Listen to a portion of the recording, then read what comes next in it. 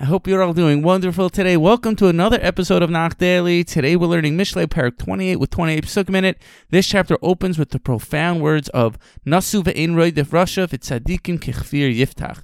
The wicked flee, though no one chases them, but the righteous are confident like a young lion. So many times people are running and don't even know what they're running from or to. As we say, the rat race. People constantly on the move, trying to catch up to some elusive goal, never stopping to think, why am I running so hard? For what? What is the purpose of my life? What is my mission, and what am I meant to accomplish in this world?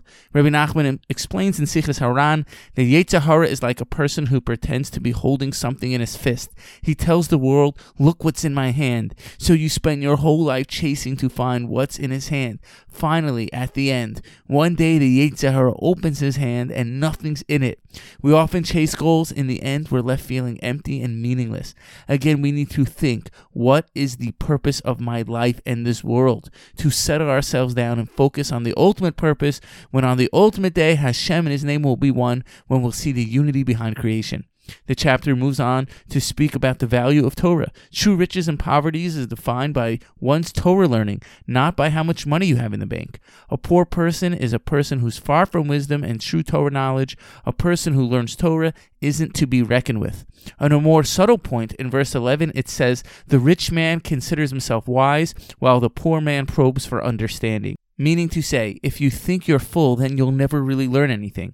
Only a person who feels poor can really seek out true understanding and cultivate a deep thirst for gaining more insight.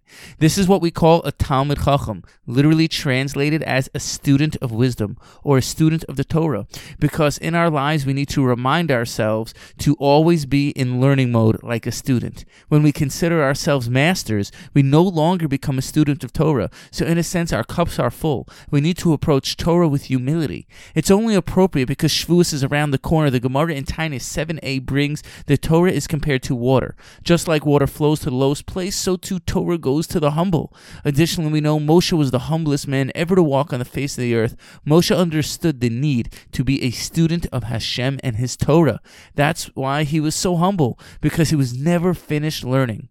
This brings us to verse 13. It says, he who covers up his transgressions will not succeed, but he who confesses and abandons them will be shown mercy.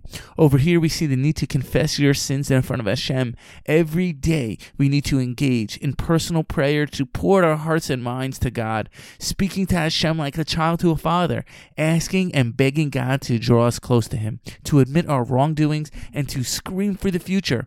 Certainly when you do this, you become humbler because you face Hashem and turn to Him every day to speak with Him in your own words with your native tongue. There's no better way to empty yourself out like an empty vessel in front of God than to beg Him to allow you to receive the Torah and ask for humility. The rest of the parak equates honesty, hard work, blessing, truth, Torah, and God, which are all synonymous with each other, as well as the opposites, corruption, greed, falsehood, curse, and evil. Stay tuned to the next episode of Nach Daily. Moving on to Mishlei Parak 29. That means we have only 3 prakim left until we finish Mishlei. Thank you for listening and have a wonderful day.